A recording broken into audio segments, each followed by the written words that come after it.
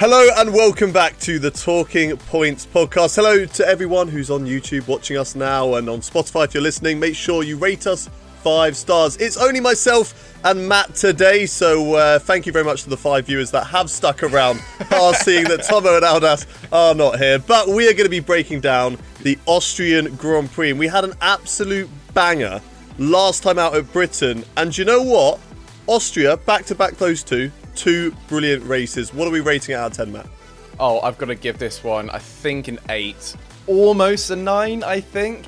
But I think this has probably been the best case scenario of showing what these new 2022 cars can do. They can follow, they can fight, and I just got a real good love for the Austrian track. It's like a huge go-kart track, and I think the drivers kind of like that as well. It's not that technical, it's pretty simple, but we've seen that with like Sakir before, you know, it's a simple layout, but it has really good racing. But what would you rate it, mate?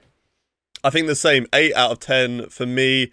Why it's not as good as Britain last week? I think because Britain had a longer race lead battle. I think whilst there was the thinking about, is Verstappen going to do the more stops, and is that strategy going to work out? It wasn't a lot going on track actually between the two of them. There were the few overtakes, of course, but I think Britain just had a lot more of, you know, the two people at the front a bit closer together fighting it out. So, 8 out of 10 for me. And I agree with you on the Austrian track. I mean, it is always such a fun track to drive, but then also to watch cars fly around there because you have 3 amazing overtaking opportunities, but then they just fly through the high-speed section, through the double left and the double right. So, great track, great race. And I think I agree, 8 out of 10 on that one. And it was also a sprint race weekend. Now, this is the second sprint race, yes, because we had one in Imola. Second sprint race format of 2022. What's your opinion on it? Because I still know that people are very much split on the sprint races. Where do you stand? Yeah, I still don't think it's correct for qualifying as the main format. I know they're still trying to mix things up, but I think with these new regulations, we're not really needing it as such. And obviously, the previous sprint races we've had before has really helped argue their case because, you know, the sprint races we've seen before have been really exciting, and there's always been like sort of one big dramatic moment which can really change up the field. You know, if it's almost as if like we've had qualifying in the rain, like we had last week with England. But I'm still not set on it kind of working. I think it works great for the other formulas. However, I think with this, I'm not too much of a fan. I know there's talks of a potential new qualifying format they're going to be bringing in next year, where they have to start on like Q1, they have to start on the hards, Q2 on mediums, and Q3 on softs. That might be the wrong order, but it's something along those lines, which I'm actually more of a fan of, because I think that for me, I'm more inclined to be like, you know what, that makes perfect sense because it keeps everyone on a level playing field, whereas the sprint race, even with the cost cap, like teams are not going to be wanting to have much of a risk. If there wasn't a cost cap, then maybe there'd be more of an argument for it, because then, you know, teams can, you know, push a bit more, and like they don't have to worry too much about the damage and, like, you know, the cost implications of that. And I think with this sprint race, wasn't too much there. Like there was like a few places were made from like the starts, but apart from that, like, it wasn't like sort of anything to shout home about. But I know you're quite a big fan of sprint races. So what did you think of this one? You mug. You absolute mug. Do you know what, though? This one was more enjoyable than others. Whereas before, my problem with sprint races was that it made the qualifying grid, and there was obviously like hardly any points for it. Now there's a lot more to fight for. You had Lewis fighting for the last point, battling with the Hasses.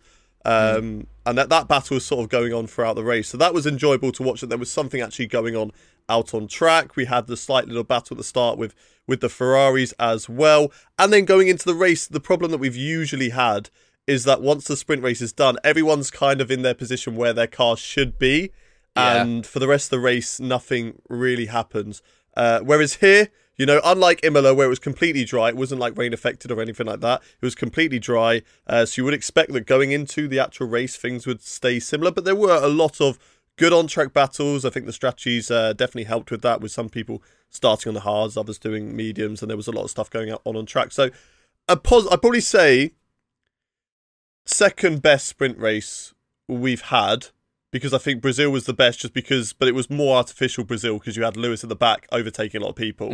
Whereas this one, I think the best one where there hasn't been anything artificial to make it more exciting, if that makes sense. Yeah, I probably think I'd probably say my second. I wouldn't put this second. I'd probably put up at Monza second. I think. I do fully agree that like Brazil. I wonder why. Yeah, I wonder exactly that. But I thought also just because it obviously wasn't just like Lando and Daniel doing well in that. It was also because you did have have actual people fighting for it. Because it's a simple track. But I feel like here I think you said it perfectly. The sprint race just basically allows your cars to run to a certain distance. To then it's just about the car's capabilities, no longer really with the drivers, and it's more the drivers' expertise and such working in the first couple of laps, and then basically you see the real pace of the cars later on. They go into their natural position, so then when you go into proper race day on the Sunday, then it's kind of it doesn't make it as good because you're not seeing those people fight up as much. However, in this case scenario, that wasn't the case, and I think it's fair to say though, this race, last week for example, it was all about the race lead, whereas here I think this really shines a light on the midfield battle and how close it was. But yeah, it's just insane racing. Yeah, I think so. Right. That's our thoughts on the sprint race.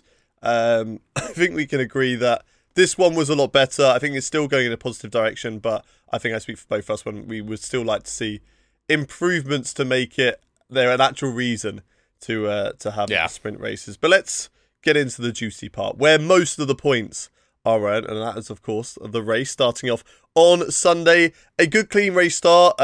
Charles Leclerc? Yeah, Charles Leclerc having a bit of a fight with Max Verstappen, but the main fight out on track was between George Russell and Sergio Perez. Now, how fitting was it that a Mercedes on the inside punts off a Red Bull number 2 driver at turn 4, and they go off into the gravel. George did get a 5-second time penalty. I don't know. Maybe it's British bias, right? We're going there already. Maybe it's British bias. I can understand where the penalty came from. Obviously, Sergio was punted off to the back. There was contact. Was there enough room left? I do feel like there was still enough room for both drivers. I'm not saying that George didn't have loads of room on the right, but I still also feel like Perez had more room on the left. The one thing that obviously the stewards have more of is they can slow this stuff down and see it, frame by frame and see where the driver's angles are going. So if you were to compare, I think when it was the Verstappen-Hamilton crash in Silverstone, there was that video of the two lines merging compared to the Charles Leclerc-Hamilton one. If I could see that and then it points to the direction that George is going out left anyway so that Perez would inevitably run out of room, then obviously it's George's fault. But from that short, quick replay, to me, it just looked like both of them did have enough room. So I was quite surprised that, it was a 5-second, but at the same time, I can kind of understand it. But what did you make of it? Well, I think this kind of opens up to a bigger, broader subject of the whole ruling of, someone going over for an overtake on the outside and getting pushed off. That seems to be the big talking point from Austria. And the official ruling from the driving standards, which were released this year. So any previous examples of, people being punted off, like Brazil last year, with Max and Lewis, or even Silverstone for that matter. The new ruling is into effect this season. So obviously you can't backdate the rule you currently got at the moment to change that. That's why they've changed the standard. So what the FIA have officially said to all drivers is that if you're going for an overtake around the outside, you need to allow the driver who's going on the outside, if he's at the apex before the person on the inside, then he is allowed to you need to give him the room. And I think that's where they've had to kind of clamp down. So, I think it was with, I'm trying to remember now, Lando Norris and Albon. During the sprint race. During the sprint race where Lando was just fractionally ahead going into turn 3. So with that official ruling, Albon had to give him space. So by Albon sort of pushing him off a little bit, therefore Albon gets the penalty, rather than last week with Schumacher and Verstappen. If you watch the onboard, Schumacher wasn't at the apex first, trying to go around the outside. So in theory, according to the rules, this is not our opinion, this is what the ruling says. Therefore, Max is allowed to sort of go wide there because in theory, it's his corner. And then with this scenario as well, If you really wanted to break it down to bare bones, Sergio was ahead of George going into that corner, going around the outside. There is obviously the argument of well, Perez, has way more space on the left-hand side, or what have you. But if they are having to go down this official ruling, then yeah, unfortunately, that's how they have to give it a slam dunk to sort of George. Now, there is obviously an argument to have, well, they haven't been fully consistent. Albon also did the same thing with Vettel, and he didn't get a penalty for that, which I was really surprised with, because that seems, I think for all of us, pretty slam dunk that Vettel was ahead of him going into the corner. Vettel didn't turn in, and Albon clearly hit the rear off and sort of ruined Vettel's race there. To the point that, that like afterwards they went to the race stewards and they were arguing so much about it that Vettel left and got a fine for it, because he's just so frustrated about the whole conversation about driving standards, and they weren't talking about the briefing. Sorry, going back to this though, looking at the onboard, from my personal take, it looked like George had full lock on, and I think it's more of a racing incident personally for me, and it's really hard to make it like a sort of a black and white situation of who's right, who's wrong. I think they had to give the 5-second penalty to sort of go along with their guidance of what they've written out. And I do feel like George maybe went in a bit too hot into the corner. However, I do completely understand why he was like, Perez turned on me, because Perez did have all that space. But then in Perez's mind, he was like, well, I left enough room. I made the corner first. So that's where the argument stands. But I think for me, they have to be starting to set a standard now of what the ruling is, and I think they have to keep it 5 seconds. So that's my take on it anyway. Yeah, I completely understand it. That makes a lot of sense. I think I agree with you that I do feel like it should have been a bit more of a racing incident. I just feel like there was space for both drivers. They just kind of like magnetized to each other. They both wanted to go into the middle of the track, and then they came together. And I think that was a similar one for the Vettel Albon, is that Albon was on the inside. Yeah. He had room on the left. Vettel did also have room on the right, and they both just kind of like came together again. So yeah, it's unfortunate, but again, you need to look into it further and be like, where are those cars going in terms of their actual lines at the exit if they were to get there, sort of thing. And if they were always going to come together, then it's a 5-second time penalty for that. Right, moving on.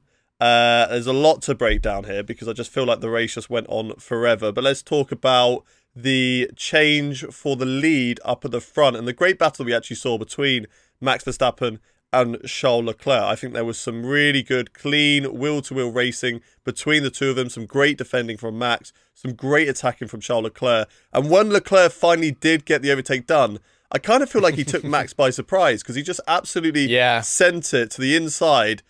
Max was kind of half defending, but probably thought, okay, I've got it covered. He's a little bit too far back. He's not going to go for it. And then bam, Charles went for it. But Charles was actually doing a really good job on the brakes and braking a lot later than that Red Bull car. But I think a great battle between the two of them nonetheless. Yeah, totally. I mean, clearly, Leclerc had more pace because his throttle was always at 30%. So, but I think that's one thing that was really surprising is just like in the sprint race, it kind of seemed like the opposite of what happened in the main race. It's like in the sprint race, it seemed like the Ferraris weren't really sort of keeping up with the Red Bull of Verstappen, but then it kind of seemed like it was completely the opposite way, where the Ferraris having way more pace than the Red Bulls in this scenario. So I don't know if tinfoil hat time. I kind of feel like they might have, because the Ferraris decided to fight each other in the sprint, and then in the race they were like, look, we can't actually fight each other because we can get a 1-2 here. Yeah, or tinfoil hat time. Maybe they just didn't go 100% with their engine, and then in the race they went 200% with their engine, and to the point where Carlos realised, oh wait, too much, dial it back a little bit. But I do agree. Obviously, that they didn't fight as much, and obviously the only opportunity they could really do that would probably be on the first opening laps. But the battles between like Max and Charles, it was great, and like that move, it was brilliant. It was like going back to what I said before. It was almost like a go-karting move. Max was kind of half defending, going into turn 4 or 5, I think it is. I'm not too sure because there's a little kink there. So either turn 4 or 5. He's kind of in the middle of the road, just doing it out of like obligation. When it's like someone's following behind, you naturally want to poke out just to remind them, oh, I'm here. He half did that. But then Charles was like, no, all right, I'm probably just going to send it in. And I love that. That was like good, clean racing there. And sort of going a few times, going side by side, keeping it like no contact between them as well, which is really nice to see. Just really good racing. I think that's the sort of I think it's kind of what we had for the rest of the remainder with the midfield, just really clean racing. But after that, though, it kind of just seemed like it just went away with it, really. And like after their little battle, kind of didn't really see much of them again until the pit stops, really. Yeah, it was the strategy changes that kind of brought the Verstappen back into it. But before we get into that part of the race, the main talking point, I think that everything was going on during the race. All the team radios was like track limit warning 1, track limit warning 2. It was like an F1 22 open lobby session when you put on strict corner cutting, everybody getting penalised, getting warnings, all of that stuff. So what did you make of it? Because I'm kind of glad. I like track limits are defined by the white line. No, you can extend at this corner, but you can't at this corner. Make it black and white around the track. The white line is the track limits. You extend it, you get a warning, you get 3 warnings, you get a black and white flag, you get one after that, you get a penalty. I think that's the right way to go about it. What do you feel? Yeah, I totally agree. And like, there's also some people make the argument of like, oh, well, if there was gravel there, you wouldn't go for it. It's like, well, no, the gravel is there for a safety reason, not for a track limits reason. And I completely agree with you as well. Some drivers have been complaining that they can't see the white lines because of the new wheels and the new positioning in the car, so it's actually harder to see the apex. However, I'm like, well, you're also on a multi-million-pound contract. Stop whining. Like, your white line is the white line. They literally have to like define where the edge of the track is, and if you keep abusing that of like going past that, then you should be penalized. Like, there is a fine line they have to go with, and it's as simple as that. And I think because the drivers are so used to being able to run wider on these tracks, and I think it's pretty much in the last corner is where a lot of the track limits is detected. It's the only part you can go wide. And I know like Max Verstappen after the race was also complaining that like, in some corners it's so flat out that on the exit you're not too sure really like if you're going to make the corner or not, if you're going to go over the line. But it's like, well, that is kind of racing. You do need to police it, because although you could be like, let's say 10 millimeters or 20 millimeters over the edge, they have to define and have to set the boundary of what is going to be. You can't just then you can allow 10 millimeters and 20 millimeters, because then so many other teams and drivers would be like, oh no, excuse me. They would say, oh, well, I did that on my previous lap, so you need to give my lap time back. It's well, no, they have to define and set a clear rule. And if you aren't confident of where your car's going to end up past the line, then that's how you should be penalised. We saw some drivers, getting some penalties and still having a good race. We saw some drivers who weren't getting penalised and didn't have a good race. It's kind of like, well, maybe you should mix that into the strategy. If you're like, if you can get 3 warnings and then get a penalty, then yeah, absolutely go for it. Use that to your advantage. And if you're needing to make up a couple tenths per lap, yeah, do the track limits warning. So then you've got some in your back pocket, so then you can get a bit more ahead. Like, if Ben Daly was told you can corner cut at least once during this race, you're going to use that to your advantage. Yeah. And so I think, I think it's very clear. Like, you do need to stay within the white line. None of this like, if there's gravel there, or you can. It's like if you go past the line, all 4 wheels are past it. Yes, you need to then get a warning, and then if you accumulate enough, that's the issue. That's the result. But yeah, I know that's been a talking point for the whole of this weekend. But I think also, what do you think about this though? Like, I think the stewards just need to be a bit more on it, because there's been some inconsistencies, I think, with both the Formula 2 race and the F1 race of like not everyone properly being penalised. So what's your thoughts on that? Yeah, I think it's one of those things that is actually quite hard to police, in all fairness, because you're watching 20 drivers. You need like one person watching each driver. I don't know how they actually function or how it is done in the stewarding room, but in reality, if you're looking at track limits, you need one person watching over the T-pod on each car to define if they've gone over track limits or something like that, or a system that has sensors all around that white line that as soon as you've gone over, it flags up and that you've gone wide, and then they can check if you've gained timed or something like that. It's a difficult thing to police. I understand it's not like football where the referee is pretty much just watching anything that's happening on the ball, and anything that happens around it, he's got his 4th officials or whatever to watch anything like that. But it's quite easier because it's like, this is what's happening right now. Whereas in Formula 1, you've got a whole circuit, you've got 20 drivers that are spread around a whole circuit. It's very difficult to watch everything that's going on at the same time. But it was quite funny, just for once, to see team radios popping up like First warning, second warning, black and white flag, penalty. Even Lewis Hamilton it'd be the exact same team message as well. Like first track limits warning, second track. Yeah, it's the exact same message for all teams. Yeah. And then it was Lewis Hamilton being like told his lap time was deleted. I was just like, does that now mean he's one lap down? Like, is that how that works? You get your lap time deleted in a race. Back you go. That would be funny. Could you imagine if that happened? We'd just never get to the end of the race. They'd still be racing now. It'd be like Wimbledon, where they just keep on doing tennis. Or more sets onto it. Yeah. Just still going. But I mean, I'm glad that they're policing it more this year than they were last year, because, like you say, as soon as you start to be a little bit lenient, then teams will start to push that. Be like, but we'll just go there's no difference between 10 centimeters here and 10 centimeters here, so you might as well just extend it a little bit here. They'll be like, okay, yeah, sure. But whereas you just go white line, it's like, yeah, but no, white line. Yeah. And it's like, oh, okay. One thing I'll quickly ask you about that is let's quickly just sort of look back at qualifying with Sergio Perez being disqualified from qualifying.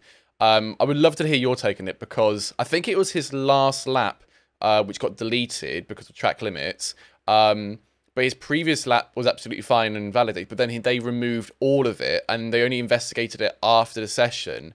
My thought on it is, I thought that was incredibly harsh, and I thought you should have just resulted back to what his previous actual correct lap time was, because that was a clear fuck up on their part for not filing that during the qualifying session. Because I think Sergio said it best. It's like they then wasted like loads of tyres for qualifying to get the best lap time, and then only afterwards they found out like, all of it's been deleted, all of his time's been deleted, so that's why he started P13. What's your thoughts on that? Because I thought that was a bit harsh. I can understand that, and at the same point where you're like, yeah, it's a waste of my time. Was it because I wasn't actually there watching qualifying, because I was working. I was on TV, so I could not watch. Very TV. Good excuse. Very good excuse. So yeah, what was it his Q2 time that was penalised, which meant that he shouldn't have actually gone to Q3, and that's why they all got deleted, or was all of his laps? Because that's what I read after qualifying. Because I did hear about this news, I read that all of his laps were deleted because they all went over. Yeah, I think it was basically like all of it. I think all of his Q3 times, I believe, were deleted. I'm not sure if they're taking it from, and I know I'm going to be corrected in the comments, so I do apologies. But this is from what I thought what happened. Is that he got into Q3 absolutely fine, but then his lap time, I think, in Q3 got deleted, so all of them been scrapped because it's kind of after the session, and then just got resulted back to P13. But anyway, I think it was like, this is what the whole topic we talk about this is more like they need to be policing the track limits during the actual session, not afterwards, because then you have the mix up of the grids, and then like sort of Perez said, it's like, well, what's the point? We just wasted all these tyres and for no reason. If we just knew, like, if I hadn't made Q3, then we would have like been able to save a bit more. But anyway, I just want to get your two takes on it. But right, anyway, back onto the main race. So back onto the race. The comments will let us know what happened. Yes, you can argue I'm sorry in advance. I'm there. not fully educated on that. That's what we're here for. That's why we like you guys in the comments, because you can help educate us. We do take what you say, so do leave a comment down below if we've missed something, or if something you want us to talk about, because it always helps us. Because also, we're not pundits, we're not experts, we're fans. That's the main thing. Like, don't look at us of being like, oh, they've got opinions, how dare they? Like, we are fans. Like Hayden is Stroll biased. I am Daniel Ricciardo biased. Tomo is Albon biased, and Aldas is Lewis Hamilton and Fernando Alonso bias. Like, we are just fans of it. We're not punters the whole time. On the fence, completely. On the fence. Yeah. But anyway. Right, into the race. I'm trying to remember, because there was so much. That's why I did like this race, is that there was so much going on throughout the whole thing. But it also makes doing this podcast very difficult off memory of like, where was everyone? What was going on? So let's just jump straight into the Carlos Sainz DNF. Obviously, we had Verstappen, who tried to do more pit stops, but it just seemed like when Leclerc pitted back onto the hards, he was like a lap quicker at one point, that they were just so much better when they were cleaner, and then Verstappen tried to do it again. At one point, I actually thought the more stops was going to work, but I just think the Ferrari was just a quicker car, clearly, around this circuit. Then Sainz nearly had that opportunity to get into P2, and then the engine goes pop. It gets set alight. I was cheering when I saw the smoke coming out the back, and I was wearing a Ferrari shirt because I saw Lewis Hamilton come into the pits. It's a very confusing moment, I'm sure, for anybody watching Backseat Driver. But that's just how I were like, what is this guy doing? That's the wrong car. It's a shame for Carlos. And it was very weird because obviously he's parked up on a hill. The flames are starting to build up. And it just seemed like there were no marshals. Now, I'm not going to criticise marshals because I think they do an amazing job. They're volunteers at the end of the day. They don't have to be there. And without them, our sport would not function. And I don't know what these three people were doing, but there was a shot at one point where you saw three people's legs just standing there wearing marshal uniform and just not doing anything whilst his car's on fire. There's a driver in there. He can't get out because as soon as he tries to, the car's rolling down. And there was one marshal, and he dropped the chock or whatever it is to stop. But he was, fair enough, he went and helped. And, you know, in that scenario, you're not going to be calm and collected to be like, oh, I'm going to carefully place this chock in the right position. You're going to panic and try and do it as quickly as possible. So shout out to that marshal because he got there, he got the fire extinguisher, you know, he got the chock in and helped Sainz get out. But you know, it's one of those things that I just feel like it should have happened a lot quicker, but also devastating, of course, for Carlos Sainz because I think, you know, if it wasn't already apparent, his championship hopes are over this season. Yeah, and I think also one thing to quickly, like, just address as well, like, I think when Hayden was cheering, when he saw the smoke come out, it's not, I'm speaking on behalf of you, it's very much like, it's saying, like, you're not cheering because, yay, his car's on fire, fuck him, sort of thing. It's very much because your driver could then potentially be on the podium. So I think, like, before anyone comes with the pitchforks, that's not the case scenario. And I think there's also when sometimes you see, like, some drivers go off or anything. I think it's never, I think, malicious, like, yeah, fuck him, he's out, like, he's hurting. It's like, that's, I don't think, in you in this case, I'm just covering your own back here. Well, because usually we see it, like, when they drop down initially, like, I was cheering when Sainz as soon as he, like, slowed down. So, like, that initial part, that's when I'm cheering. And, like, the Vettel one, but then, I'm seeing him drop down in the graphics. I'm like, yes! It's not Stroll. But then when you see the fire, I think when you then see the fire afterwards, you're a bit like, oh, actually, hang on a minute, this is not cool. So, I'm with the whole Marshall thing, it's frustrating because, like, and it's just not me plugging my own video, but, like, I've done a video before where I've done Marshall training, literally learning how to tackle a fire. I've gone through the training process and done it myself of how you tackle fires. So a quick TLDR for people who don't know. On each of these corners, you've got two fire marshals. You've got one who's got some dry powder and you've got one who's got foam powder. The dry powder is literally to knock down the flame, but it won't extinguish it. And then the foam will come in to then actually get to like cover the fuel or the oil, which is actually making it ignite. So that's what it is. So the dry powder is what we saw in Bahrain with Romain Grosjean. The guy who's extinguishing it down, it's literally a dry powder to knock down the flame. So then at least you can visually see where you can get out effectively. So in this scenario where he parks up, yes, it is really hard because basically, you know, obviously F1 cars don't have handbrakes. He can't, as he's on a hill, he can't brake and get out the car. So that's why Carlos is kind of like, I'm not too sure really what he can do, because if he was to just get out, the car would roll back onto track and then potentially go into some other cars that can come back. So obviously he's not looking, he's trying to be the safe he can. I think the annoying thing for me is that, as you said, you see, for me, I only saw two marshals, and I think it was a photographer as well, who you can see there in like full white. Mm-hmm. You see a marshal in the top right of the picture, and you can go back in the footage, and you see him come down. He places a fire extinguisher on the ground, and then just goes back up to almost as if he's going to grab another one. And for me, that's where the training for the marshals hasn't worked correctly, because as soon as you see fire, you can then take over from race control and just go straight onto it. And it's the same with like Monaco marshals, any marshals around the world.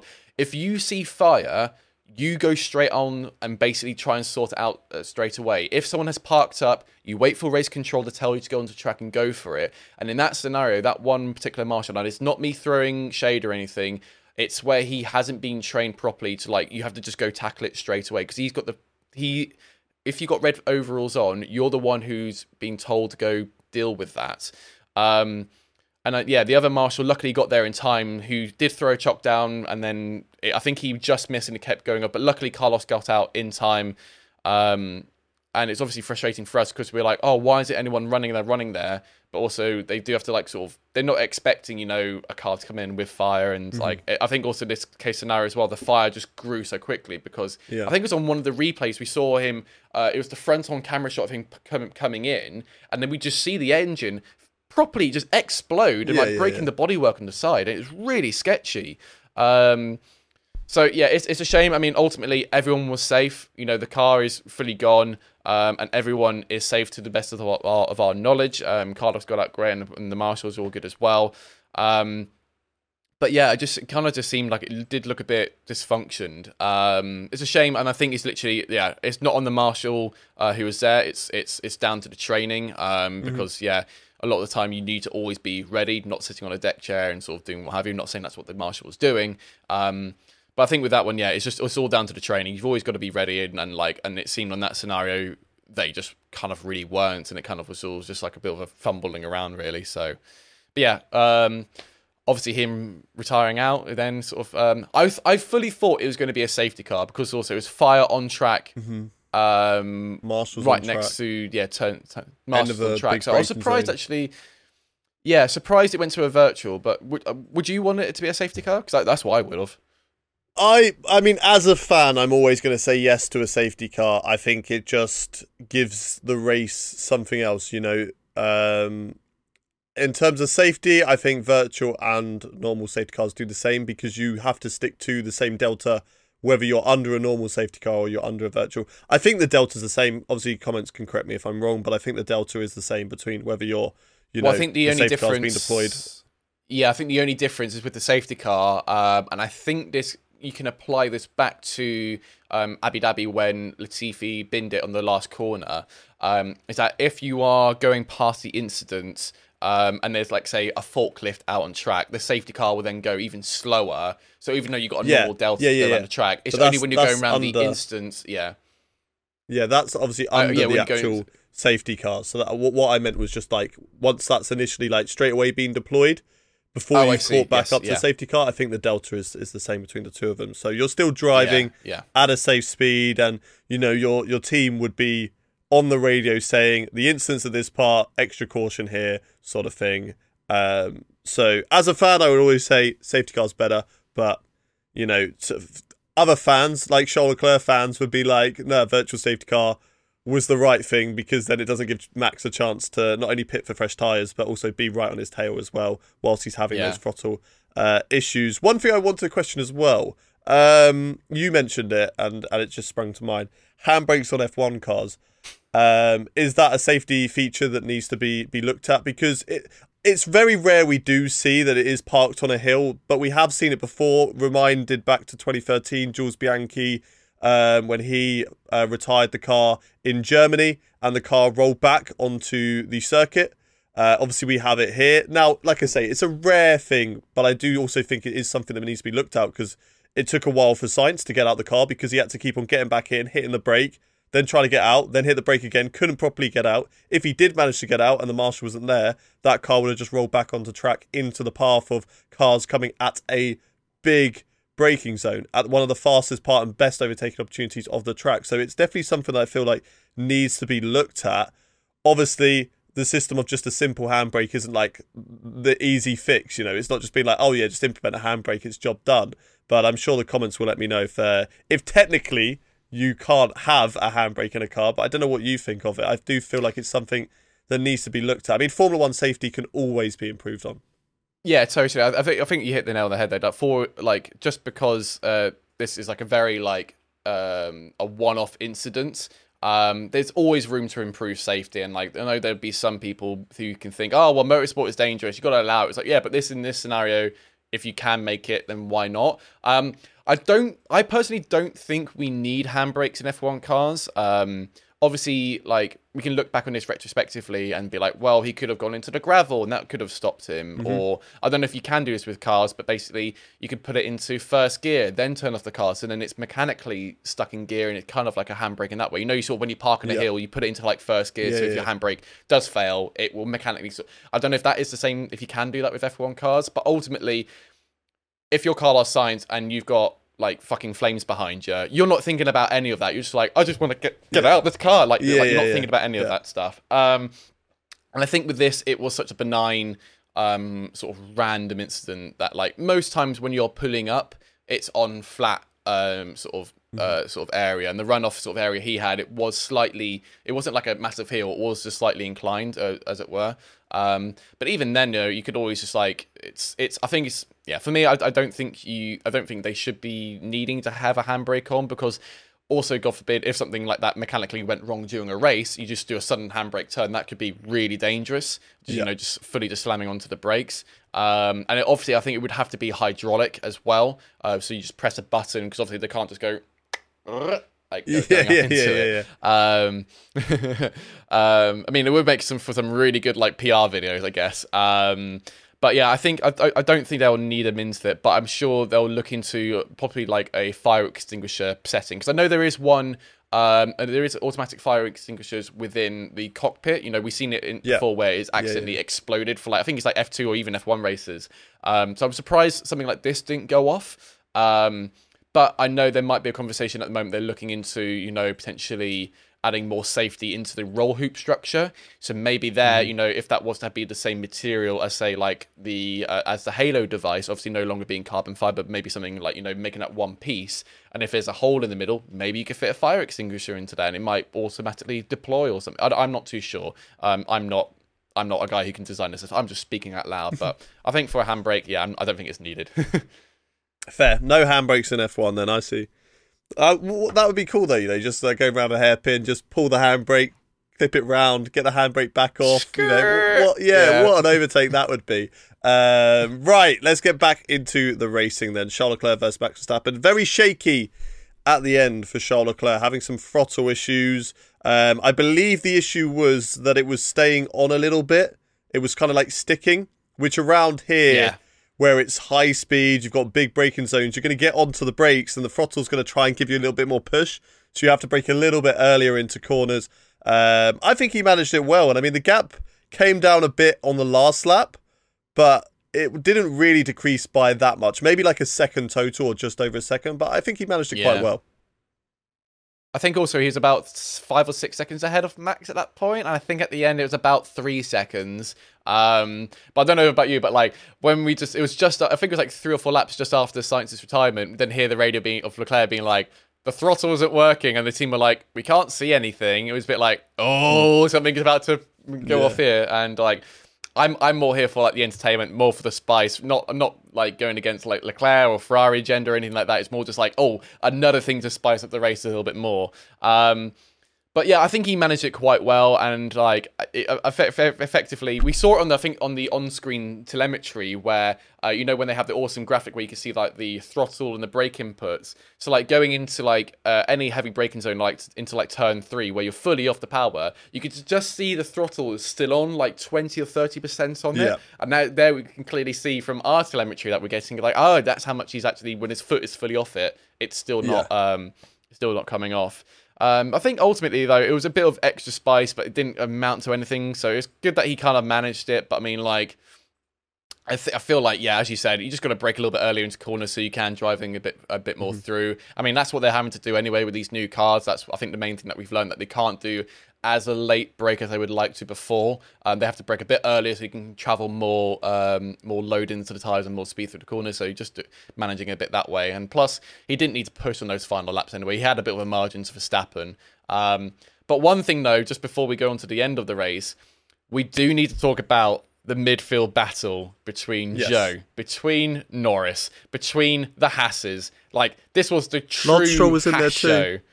And Lance Stroll, and Lance Stroll was in there too. All credit to him as well. Like, and I think the overarching whole thing about this is, one, I am so happy that we actually got to see the midfield battle this time, because so often we're just watching the leaders and we're constantly seeing,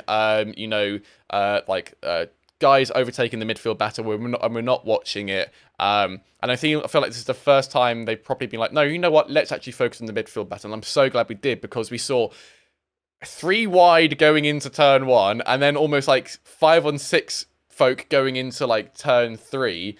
It was so good. And it was all clean racing as well. No damage or anything. Like, what did you make about it? Because, your boy was right in the pack there. Loved it. The first one, because there was the first one that was between, like, Magnussen when he got the double overtake, and then Alonso, Zhou, and I think it was Norris and Mick. So that was that lot. And obviously cool for Zhou to be fighting his hero, Alonso. And then his switchback, like, Magnussen, double move, great overtake. And then Zhou was like, kind of know that Magnussen was quicker, so he just backed off and let Alonso on the inside, switched it back, tried to get it back up into turn 3, just didn't have the pace in the Alpha compared to the Alpine. But I thought it was just great racing between those three. So and then good. Norris and Mick Schumacher just kind of getting involved in the end of it. But great battle between them. And then because Stroll in the worst car on the grid, apart from Latifi's car, Latifi's car is the worst car, but when he gets those upgrades from Williams, at least it'll be a better car, more of a midfield car. But right now, I think the Aston is the worst car on the grid, and he's just there on older tyres, just trying to hold on to that position. Russell gets in, then Mick gets in, then Magnussen, and he's just defending. And he just has a great battle. I think with I think it was Mick Schumacher, and it was just kind of like back and forth. Like I thought the Haas was going to get it done quite quickly, but then. Stroll was just alongside into the braking zone, so he could just keep it in there. And it was just a really good battle. And it was good to see, obviously, him actually fighting with other people instead of just being at the back all the time. But yeah, beautiful, clean racing. And a lot, pardon me, a lot of people, I know, I'm ill, I've got a bad cough. A lot of people always slam races sometimes because maybe there's not a battle going on up front. And I always like to bang that drum and be like, yeah, but look at the battle that was going on in the midfield. But finally, because we actually really got to see it, and it was also insane. I think that's why this race is definitely an 8 out of 10. It was just incredible. It was so close to being a 9 as well. And I don't know about you, but like, I think Haas really stole the show here. Like the amount of pace they had, and I think all of us watching it is because we've all got our ideations of how the Haas team are performing. You know, they said like last season, all of our focus is 2022. We all kind of went, yeah, sure, whatever. That's still not going to amount to anything. And here they're on P7, P6 on just pure pace alone and having such great battles. You know, like Mick and Magnussen sort of swapping, and then they're battling with Hamilton. They're battling like Stroll and McLaren. It was just like, it was so great to see. And I think having a 2-stop really helped show those battles a lot more, because we see the first bit of fighting, then everyone sort of boxes and then like sort of mix up the tyre strategies a little bit that way. I feel like anyone who went onto the softs had a disadvantage. It seems like the soft tyre really is giving a disadvantage to anyone.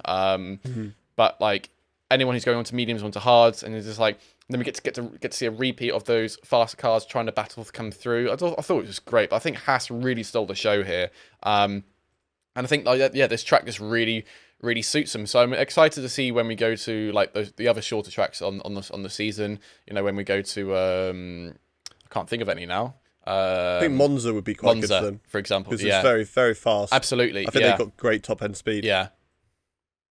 Yeah, and I think like we can't really draw parallels to last season. So like McLaren, for example, if you look at their last 2 seasons at Austria, you think, oh yeah, they're easy top 5 for them. But obviously, it's got the new regs and stuff, so it's not being the case. However, Paul Ricard, we've seen that might be a more suitable track for them because they did kind of alright at Silverstone, well, sort of. But so you can't really draw parallels with like last season. So I think those shorter tracks I think is going to do really well for Haas. So, yeah, as you said, Monza would be doing really well. But then those more complicated ones, it's maybe not. But yeah, there we go. Wow, it's a good race. That was the race. A very good race. Before we get into the head-to-heads, there is one thing I do want to discuss, and I don't want to put a downer on anything, but the news coming out of the fans in the grandstand making others feel uncomfortable. I don't know if you've heard about this, but basically what has happened is a lot of fans have been reporting racist behaviour, homophobic behaviour, physical, sexual harassment whilst at circuits, and this isn't pointing the finger at anybody in particular, but it seems to happen when we go to these circuits where there is an abundance of Verstappen fans, and I do love the Verstappen fans that come into it. This is not pointing a finger at the whole community; it's just individuals that ruin it for others. And the Verstappen, like, I love a bit of football coming into Formula One where you can get a few chants going and just have a bit more banter. I love that sort of aspect, and I do think the Verstappen fans have kind of brought that a bit more from what was a bit more of a quiet, gentleman's fan experience. I don't know if you agree with that, but that's how I kind of saw Formula One before the sort of Verstappen Orange Army era.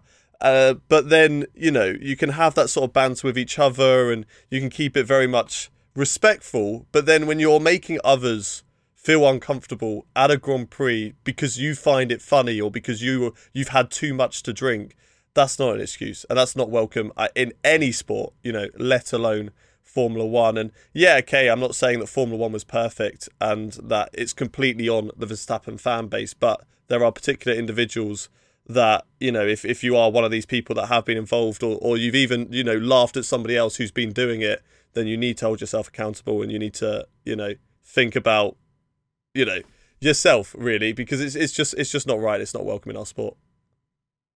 Yeah, I wouldn't pigeonhole it to Verstappen fans. There have been cases. I mean, literally, like last weekend with like Hamilton fans, doing booing and stuff like that. Like, so yeah, but booing's different. Like booing, I don't mind, in all fairness, because that's where the football aspect comes from. Like, I'm a Portsmouth fan. If I'm going to a Southampton game, I'm not going to cry because Portsmouth players are being booed by Southampton fans. And it's the same the other way. Like, I don't mind that. That's what you should kind of like expect if you're a rival of one driver going to their country's race. But it's going to be the same the other way. Hamilton's going to get booed by Verstappen fans in the Dutch GP. That sort of stuff I don't mind. But if you're going to be racist to people, if you're going to be homophobic, and if you're going to sexually assault people, then it has no need for it. And like I feel like, being at Britain, I saw so many people with orange stuff on, Verstappen fans just ignored, just happily getting on with their day. And I feel like it's the opposite the other way around. Like, I do not feel comfortable if I went to the Dutch Grand Prix as a Lewis Hamilton fan, because I just feel like, I don't know what you think, but that's how. Yeah, I think with this case, I can't say it's just Verstappen fans, because it's not just Verstappen fans. And like, although like booing is part of a bit of football culture, and it's not the same case as like throwing out a racial slur or anything.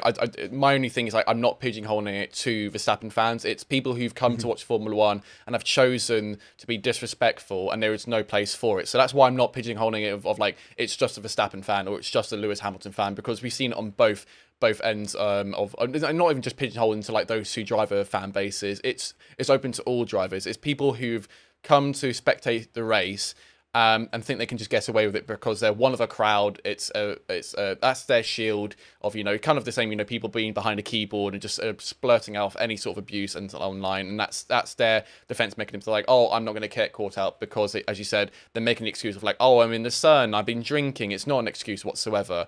And so like, I don't care if it is a Lewis fan or if it's a Verstappen fan, or even, if it's people from Austria or whatever country you're from.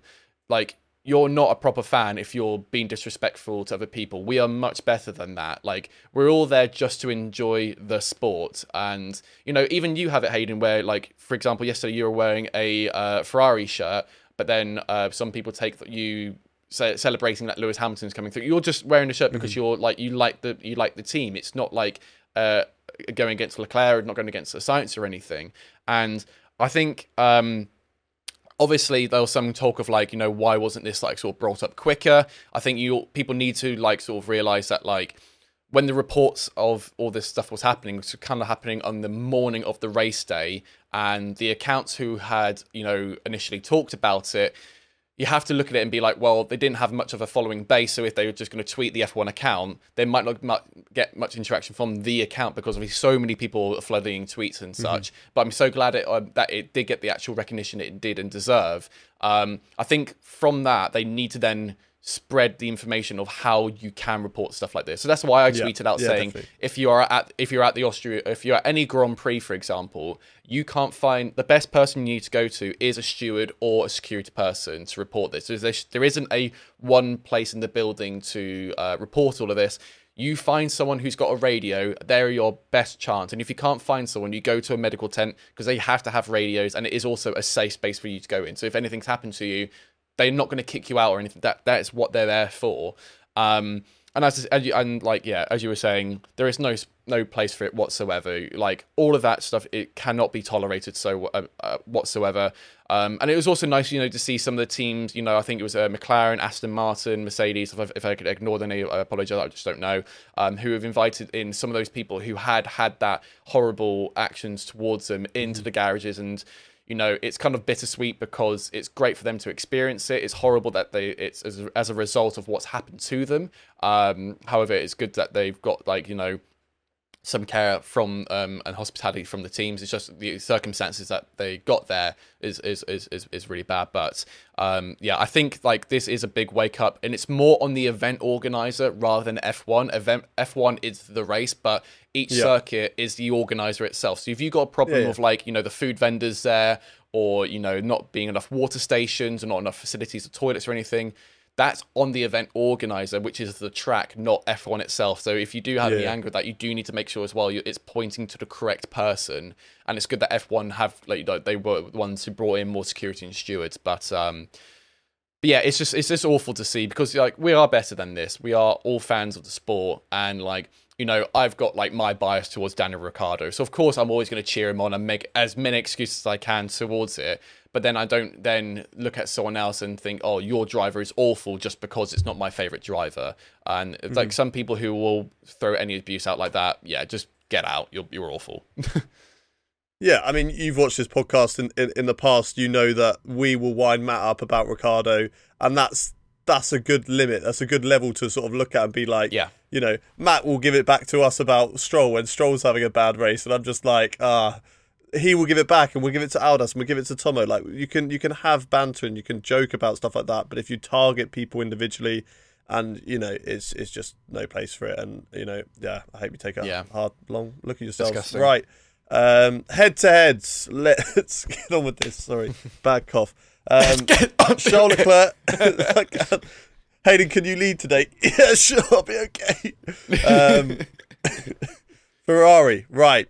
Charles Leclerc, Carlos Sainz. A bit harder, I'd say, this one compared to other weeks. Both drivers very close in qualifying. All three drivers in the top three were very close in qualifying. In the sprint, they had a battle with each other. Sainz did drop off in the end, but they were, getting their elbows out. And I think maybe a call might have been made somewhere of Sainz just be like, look, okay, let's calm it down a little bit so that we can make sure we both get second and third, whilst Perez is a little bit further off the pack. And then in the race, unfortunately, what happened to Sainz? I'm sorry, I've got a cough. Allow me. What happened to Sainz kind of took him out of it. I still think, though, Leclerc was the one on top this weekend. But, Sainz improved up there, but I just feel like this battle now, championship-wise, is Leclerc-Verstappen. Yeah, I think and I'll save your voice while you can go grab some water if you want. I think both for Ferrari and also Red Bull, it's pretty clear who I think our driver of the days are. I think obviously Sainz going into this race, or into the sprint, I should say, is still he was still on the whole hype from Silverstone. I won the race, so therefore, you know what, I'm going to try and win this past Leclerc. And then obviously, I think Ferrari must have had a chat with him afterwards of being like, no, think smart about this. We're just doing this for quali. And we even saw that with Haas, where they said to Mick Schumacher, keep holding position because they don't want to lose any more time. So then you have a better starting position. So I think, I saw to play. I think it was a shame that Sainz's race ended that way. However, his pace was already dropping off during the race. So I think for me, Leclerc is our sort of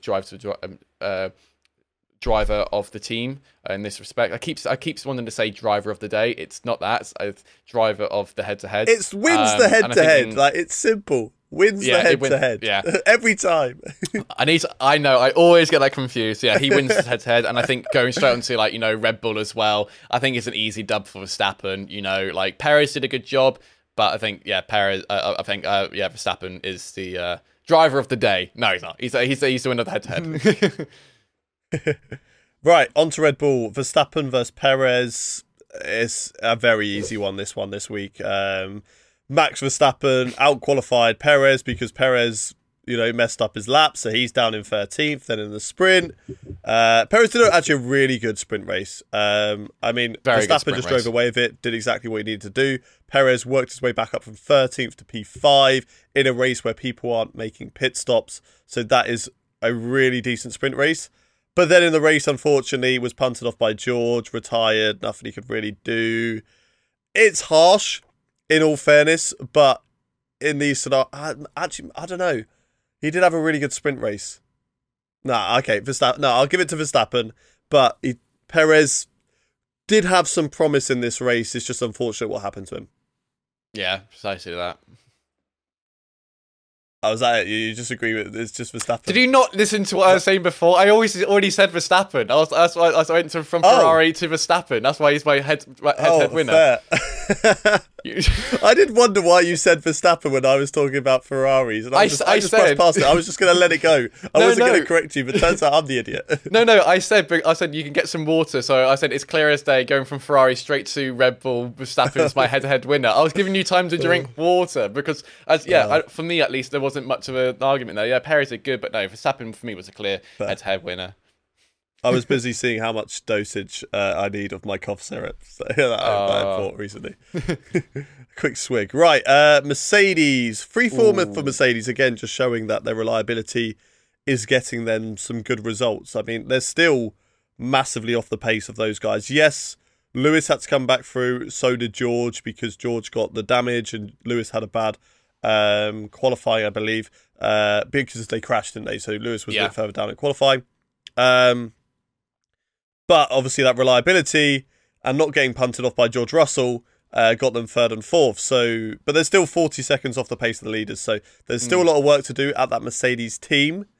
Do I think they can get there at the end of the season? I hope so. But are they out of the championship? 100%. But Lewis and George, who had the better? I mean, they both crashed in quali.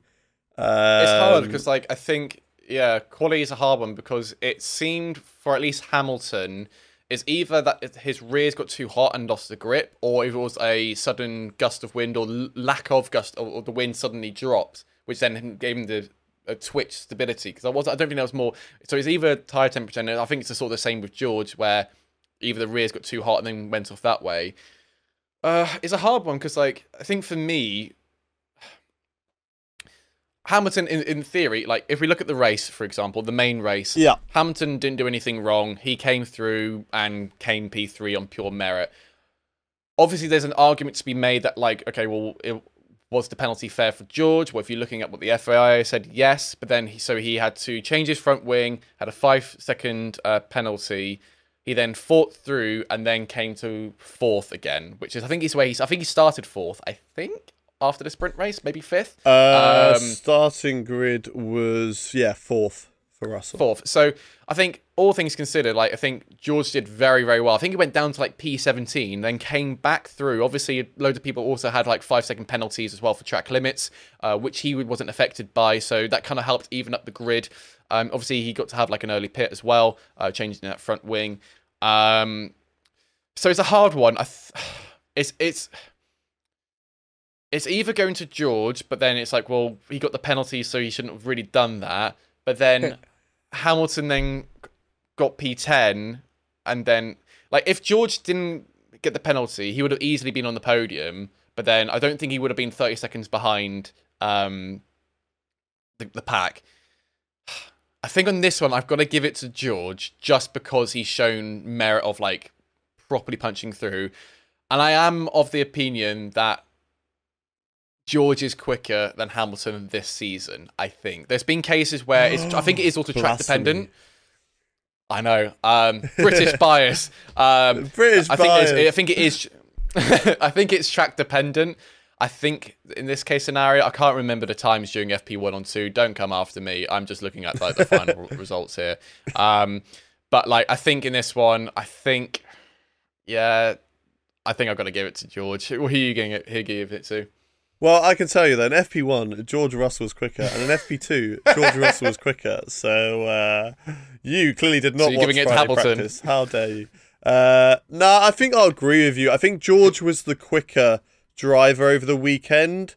The penalty, again, I agree with you. It does kind of like put it down and make it look worse on him. But I do think it was a good recovery drive. Hamilton... but was also caught. I think it's just very even between the two, that if you were to pick either driver, it wouldn't matter. Like, I'd agree with either driver, whoever anyone would pick. I feel like I would just give it to Russell. I think he was just, the quicker driver this weekend. And I do also think he was unlucky with a penalty. It could have easily been a racing incident. Obviously, the stewards went that way. That's the decisioning. You just got to get on with it. And it's just unfortunate. But yeah, Russell for that one. Right, Alpine. What I find really funny, just before we go into Alpine real quick, I was just wanted to see what was the fastest laps between the two guys. So Lewis Hamilton in the race, his fastest lap was what was it? So Lewis Hamilton was a 1 minute 9 exactly, and George Russell's was a 1 minute 9.075. So to be fair, actually, there's not much between them whatsoever on during the race at least. So who knows? Let us know down in the comments who your head-to-heads are as we go along with this, because it's always good to see what your reasonings are. But yeah, as you said, let's go on to Alpine. On to Alpine. Esteban Ocon, P5. Fernando Alonso down in P10. Now, I found this out this morning. Fernando Alonso pitted twice under the virtual safety car because his front left was loose. Yeah, his front left was loose. Oh, I heard about this. He didn't say anything. This is what was he didn't say anything because he didn't want to get disqualified. So he just carried on when they were like, he was like, box. They were like, why? He was like, didn't reply at all. He just carried on. And then was just like, at the end of the lap, said box again. I think that's why he was being investigated, wasn't it? Which is now being dismissed. Yes. Yeah, so that's why, because he actually had a really good race. He was from the back of the grid, remember, as well, because he did not take part in the sprint race because they had an electrical issue. He started. Did he take part in the sprint? I don't think he took part in the sprint. Did he? Was it DNF? No. So he had an electrical issue. That's he rolled up and it was on the formation lap where he wasn't able to get off, and they basically had to plug in the computer, and it wasn't working at all. Yeah. So he was actually running. I want to say it was just behind Ocon. It was either behind Ocon or around the same sort of area. So to go from last to catch up to your teammate there, and then have to do a pit stop on a virtual safety car, which I think would have still kept him within that points region, or maybe even in the same position that he was in, and then have to make another pit stop, which put him down to pretty much last, to then come back, get a point on the last lap. I think for me, it is Fernando. I was actually, though, really impressed with Ocon today, and I do sort of bash on Ocon. Yeah. Ocon was the quicker driver in qualifying, out-qualified Alonso around here, and I do kind of like... I don't think Ocon's a bad driver, but I don't think he's an amazing driver. I think he's just a driver that you can hire for a team, will get the job done, but will never get you a world championship sort of vibe. But here today, he did a really good job. However, Alonso, with the comeback and being shafted by the pit stop, it's going to go to him. And you can't forget the waggling of the finger. Oh my days. As soon as I saw that, I was so happy. It was such an old man dad thing. Like, no, don't. No. I don't know if Yuki even saw that. But also, I think with that scenario as well, I think like Yuki, Alonso was in his blind spot. So probably why Yuki didn't see him, didn't expect him to be there. But yeah, I think Alonso... I don't know, he kind of moved over. Like, you wouldn't go defensive if you didn't think anyone was there. Yeah, but he wasn't fully pushing him off. But either way, I think Alonso was around about, just on the cusp, or if not in 10th. I think it was just behind Norris. I think it was around lap 27, I think, whatever it is. So he was sort of just running out of it, and it's so obviously I think that's what he was getting investigated for, of the rear loose, of like, if the team knew. I think it's like, if the team knew about it, then he would have gotten a penalty. But I think, as you said, if he's being like conspicuous about it, then that's why, like, it's not on the team, it's kind of more there. So if it was loose, because I think they were just saying it was massive vibrations, Like, I would love to see that on board. I'm sure someone's going to like It record it is from loose. F1 TV. It is loose. I saw it this morning. Yeah. Wow. You can So, see it moving. Yeah, I would need to see that. The hub. Was it the front left or front right? Front left. You can just see it moving slightly off the hub. You know when you see a driver pull out within, sometimes it usually just goes like straight away and you can tell. I think he noticed it quite quickly and then just drove so cautiously. Luckily it was on the virtual safety car, but he drove so cautiously with it to make sure that it wouldn't just like pop off. But yeah, it was a good race. Ocon finished P... Oh, I've lost it now. P5. I had it on my tabs here. P5. I mean, I think I'm going to give it to Ocon. I completely get what you're saying. Is he going to win a world championship? I don't think so. I think he does okay. He's very much like... he's just one of those drivers who's just there. He's not accelerating massively well. But I think like going off what his results today, and obviously it's a shame for Fernando for what happened to him. However, I think, P5 for Ocon, that's actually really good. And it's also helping out their, championship fight with the team against McLaren. I think they're now equal on points. So the fact that Ocon was able to get it ahead of McLaren is really good for them. So yeah, I'm going to back Ocon on this one. Like, fair play to him. Like, if he can keep that consistency up like that, then I think they're going to easily get McLaren in this championship. But yeah, I'm going to give it to Ocon. Yeah, now equal on points, and it's mad to think that Esteban Ocon has 52 points this season and Fernando Alonso only has 29. Seeing as how quicker Fernando has been across the season. When will that man get some luck? It seems like the season where it seems like this is the season where all like the luck is swapped with drivers. We're seeing it with Alonso and Ocon, but we're also seeing it, with like Gasly and Tsunoda. Like last season, like it wasn't working out for Tsunoda. It's kind of working back in his favour, and Gasly's not doing so well. So it kind of seems like it's now kind of like everyone's now adapting a bit better to this new car, and it's really thrown a mix into it. And so. Haas is the team that is up next with Mick Schumacher in 6th position, Kevin Magnussen in 8th. And do you know what? Wow. I'm going to give it to Mick Schumacher. What a result. What a result indeed. What a result. What a race for them.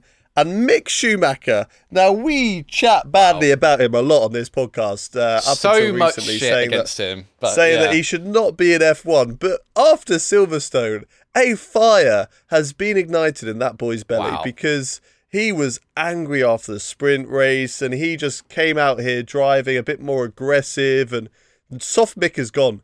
If you fell in love with Soft Mick, he's disappeared. He's never coming back. Soft Mick will never return. And I was impressed by it because, he drove fast. He was also great with overtakes, but also great with defending, aggressive in the right way, but not making mistakes to put the car in jeopardy that you're going to crash out. So I think that was really good. And it wasn't just a case of Mick was in 6th in no man's land. He had a lot of positions to make up. He had a lot of fights with other drivers, and I think he did really well. Magnussen, though, very good race or weekend from him because he qualified in the top 10. He also got points in the sprint race, which Mick didn't do because Hamilton stole Schumacher's last point just at the end. So a very good weekend result from Kevin Magnussen.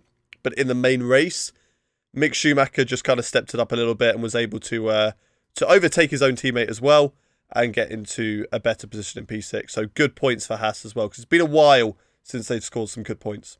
Yeah, and I think, I've got to really eat my words because, if you watch this podcast, you know my thoughts about Mick Schumacher, where I've gone on rants saying he shouldn't be in anymore after this season. And as you said, come Silverstone, something has changed with him. And, I don't know if he's had, a Netflix, filming him having a stern talking to behind closed doors with Gunther basically saying, stop crashing the car, you need to perform, otherwise you're out. Something has fully changed with him, and it's not upgrades or anything. It's he's now matching the pace of Magnussen, which is what our biggest complaint was before. That Mick has been with the team for so long now, he should be fully comfortable with the car. But Magnussen's been out for a year, come in and absolutely wipe the floor with him. And so something has changed with Mick that in both Silverstone and in this race more clearly now that we're now seeing the proper pace of what the Haas can do. We saw it, really early doors back in Bahrain, where we all surprised how quickly Haas were doing.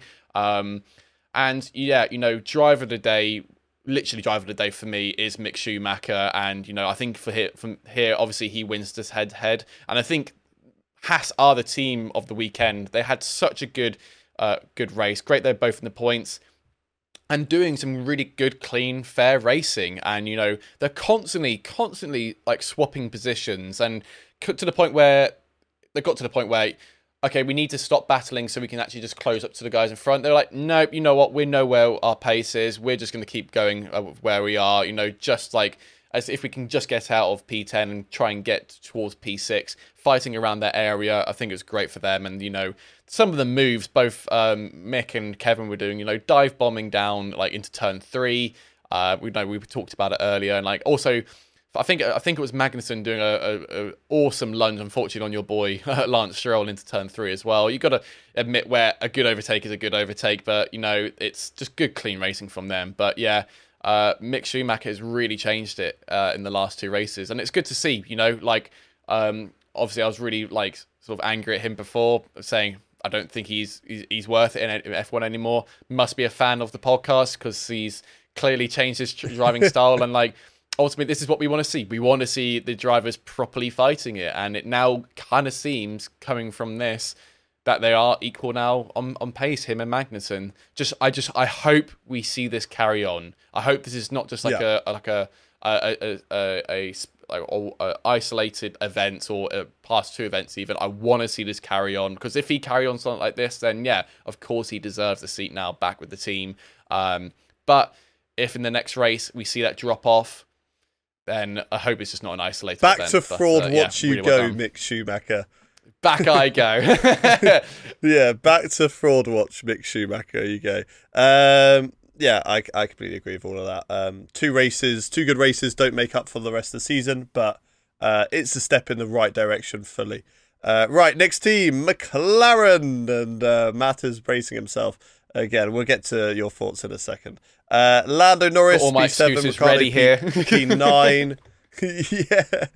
Yeah. In qualifying, Lando made it to Q2, but didn't get out of Q2, although didn't actually set a representable lap time in Q2. If he'd have matched his Q1 time, he still would have got out into Q3 anyway, but he did end up starting just ahead of Ricciardo. In the sprint race, I think both of them are fairly similar. Again, it just seemed like Ricciardo had better pace in the race again. And I think McLaren do need to kind of like, I don't know, either tell them they can fight or switch positions early to give some the chance. Like, I love the deal that teammates make in Formula 1 or teams trying to make in Formula 1 where it's like, okay, you're quicker, we'll let you through because you have the chance to maybe get Bottas and get P10, right? And say, if you don't get Bottas by the end of the race, you let Lando back through. That's a completely fair deal to me, and I completely understand it, because you've been given that position by your teammate, regardless of whether you say, oh, I could have overtaken him anyway. You haven't done so. So therefore, if he lets you through and you don't get past, you give it back. And I feel like McLaren just needs to jump with that a bit earlier if they're going to do that sort of thing. And in the race, I think a decent job from both of them, both into the points. And just sort of caught up both in that midfield battle. So you're sometimes you're going to win, sometimes you're going to lose. I am going to give it to Norris just because he got that 5-second penalty and still finished ahead. But good signs from Ricciardo. And this is not me, like, I'm going to actually be nice. This is not me shitting on Ricciardo and being like, Ricciardo's rubbish, Lando's the best, all that stuff. It's because I see Ricciardo as being so much better than this. Like, from the Red Bull days and stuff like that, I just feel like he can do better, and he should do better. And we've seen glimpses of that in Monza, for example. And I just want to see Ricciardo get back to that stage. And that's why, for most weeks, I'm always putting Lando higher than Ricciardo, because I just feel like Ricciardo needs to... Because I think a comment came out today, because he's now been announced as signing for McLaren, and like officially it's come out. Yeah, Zach was like, we're going to help him get as close as he can to Lando's pace. And for me, I'm looking at Ricciardo and being like, Ricciardo's not that sort of person that needs to be being like, oh, I need to get to Lando's pace. He should be getting to like higher than that, and that's just the way I see it. Yeah, so welcome to the Daniel Ricciardo bias corner, where all my excuses are no. So whenever I talk to the defense of Ricciardo, it's not me making up some random excuses. Is obviously I'm going to be way more knowledgeable about McLaren and Ricciardo and Norris as well than any other driver here, because obviously he's my favourite guy. So obviously I'm looking at any reports, any comments and stuff like that. So like you mentioned there, Zach Brown has now announced that he's sticking with McLaren for 2023.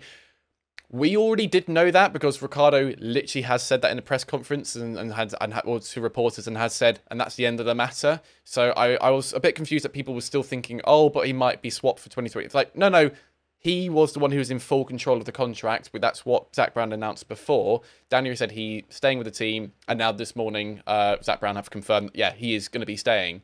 So I'm glad that's kind of out of the topic. I think this was a really poor one for McLaren. Coming into this race where, Norris had the issue in FP1, so he barely got any running, and then had like some brake issues in Q2 where he just didn't feel confident going into it. Like I think his engineer was telling him to need to come off the braking a bit more. And then Daniel, he had a DRS issue, still from Silverstone, because that was what reported at why he had lack of pace in Silverstone, because his DRS wasn't working. They got it working for Austria, but basically when it was open, the flap was basically going up and down. And also once they had that fixed, he had to then manually turn off the DRS before the line automatically do it. So when you go into braking, the DRS automatically closes, whereas he had to turn it off before he even brake, because then the downforce could have actually then, of him braking, could have flopped it back up. So he lost pace there. Again, not making excuses, literally this is just what happened. I did think it was unfair during the sprint race that he did have more pace and was saying to the team, let me go. But I think it was the same situation that they had with Haas. They were just keeping it there just for position's sake, rather than potentially trying to move forward. And obviously loads of people might say, oh, well, just because he was in a DRS train, so like in Sector 1 and Sector 2, of course he's going to be closer, but Sector 3 he wasn't going quicker. It's like, well, if he's been told to stay behind like Norris, obviously he's not going to get closer into the dirty 8, he's just holding position. I don't know if they're trying to go down the whole route of, framing the car around Lando and then Daniel kind of testing the new parts. For me, that's what I kind of feel, that's kind of what's going on, because we've heard things before, even like, from science saying the braking is a bit weird. And I think that's what we found is Daniel Ricciardo's biggest confidence with the car. It's not working. It's just getting the confidence under the braking and keeping the minimum speed through the corners up. I do need to give it to Lando on this occasion, because he did very, very well. I think it's confidence. I think Daniel's confidence coming into this is a lot higher, because he's in the points, which is great to see. It'd be interesting to see how they do it, Paul Ricard. I want to see the pace coming a bit more, and hopefully it's encouraging to see Zach Brown saying they want to help Daniel Ricciardo more, which in my mind kind of feels like they're going to try to make the car more suited around him, rather than sort of copying how they've previously done it, because I think that's the issue they had. The braking is a bit twitchy, which they've gone a bit too far now with Lando's car, and if that's what Lando's having issues with, then so is Daniel. So in this scenario, rant over. Got to give it to Norris. Great job from both of them in the actual race to keep it there. But as you said as well, Lando did get a 5-second penalty, and Daniel was still far off. But this is what we're going to before. Daniel, although, yes, I can make the argument of saying, well, at least Daniel didn't get any track limits. Like, well, maybe he should have taken, 3 occasions to go a bit further out of the lines to maybe catch up a little bit, take that little extra margin. But, got to give it to Norris on this one. Use his trick of going wide at the last corner and flicking up that dirt to the drivers behind him. Right, on to Alfa Romeo, Valtteri Bottas. Yeah, well, he wasn't allowed out there, otherwise he would have got track limit warnings. Valtteri Bottas versus Zhou Guanyu. I think this is an easy one, looking at qualifying.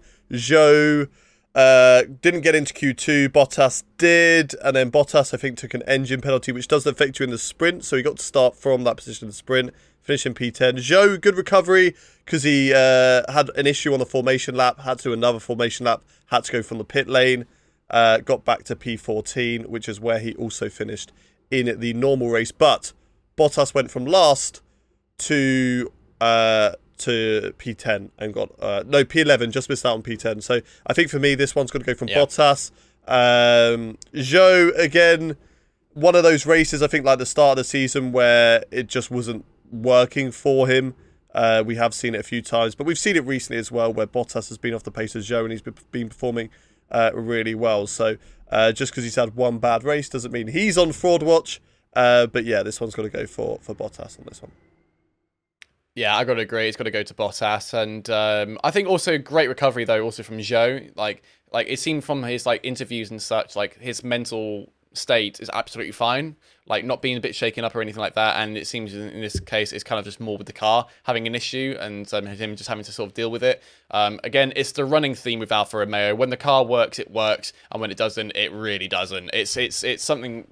The reliability of that, it's just not good. But yeah, I think you said it, yeah, really easily there. It's Bottas for me as well. Really easy pick. On to Williams then. Alex Albon, Nicholas Latifi. This is an easy one because one driver has the new car, one driver has the old car. But one thing I'm really excited to see is what Williams can do over the rest of the season, because that upgrade, when it's on Latifi's car as well, I think Latifi's going to be bumped up a little bit. I think he might have more chances to get into Q2. I don't think it's going to be like Albon's level, where Albon's going to be fighting for potential Q3 appearances, because that's what it was like today. Albon P11 missing out on Q3 by about a tenth, so there was every chance for him to get into Q3, and I do think they've made some good steps up with that car. But so I think Albon definitely this weekend, just missed out on points. It's unfortunate for him. He lost out in the sprint race. I can't remember why, but dropped down a P16. Oh, it was a contact with Vettel, wasn't it? Broke his front wing, and so that's why he dropped down a P16. But then got back up to P12 in the normal race, and again, not too far off of the point. So easy one, Albon. Yeah, same with me. I think easy one for Albon. I think he does need to rein it in a little bit, because obviously in the sprint race he had those two incidents where he basically, obviously he would blame the other driver, and I think just rein in a little bit, mate. Like I know Austria is the one place where it's a bit like, tunnel vision of like, bad flashbacks, what have you, to how his time in Red Bull happened there. But yeah, I think like it'd be interesting to see when these upgrades do happen. I hope Latifi had it's a shame that like Latifi's DNF because I can't remember what the issue was with the car. But it's a shame that his last ever Austrian Grand Prix ended that way. But fuck's sake. Mate, I'm calling it. I don't think he's going to be there next season. So I agree. But wow. Well, you don't want your last race to be a DNF, do you? It's so now he doesn't want a DNF for the rest of the season. Yeah. Although if you think about it though, like Felipe Massa, he DNF'd on when he retired. So he's going out with all the greats. Brilliant. Right, on to Aston Martin. Lance Stroll, Sebastian Vettel. Qualifying, Vettel was last. Lance Stroll didn't do much better. It was P17. 2 tenths between those two. Sprint race, Lance got up to P13. Vettel got spun by Albon and then ended up DNFing. And then in the actual race, he got taken out by Gasly. Not a good day for Vettel. He cannot catch a break. No, couldn't catch a break this weekend. One thing I did notice as well for the Astons, they had a lot of brake dust. I don't know if you saw the interviews after. So much. Their faces were very black, both of him and Lance Stroll. Cool, because it gives it that nostalgia look of how drivers used to look. Health and safety needs to be looked at, because I can't imagine breathing in carbon dust is going to do you a lot of good. What I was really confused about though is like I understand what he's talking about there, about the brake dust coming up into them, as it were. I haven't seen that with other drivers yet, so I don't know if it's just with the Aston Martin. And second of all, I was more confused about how it physically got on his actual face when he's wearing a full face helmet.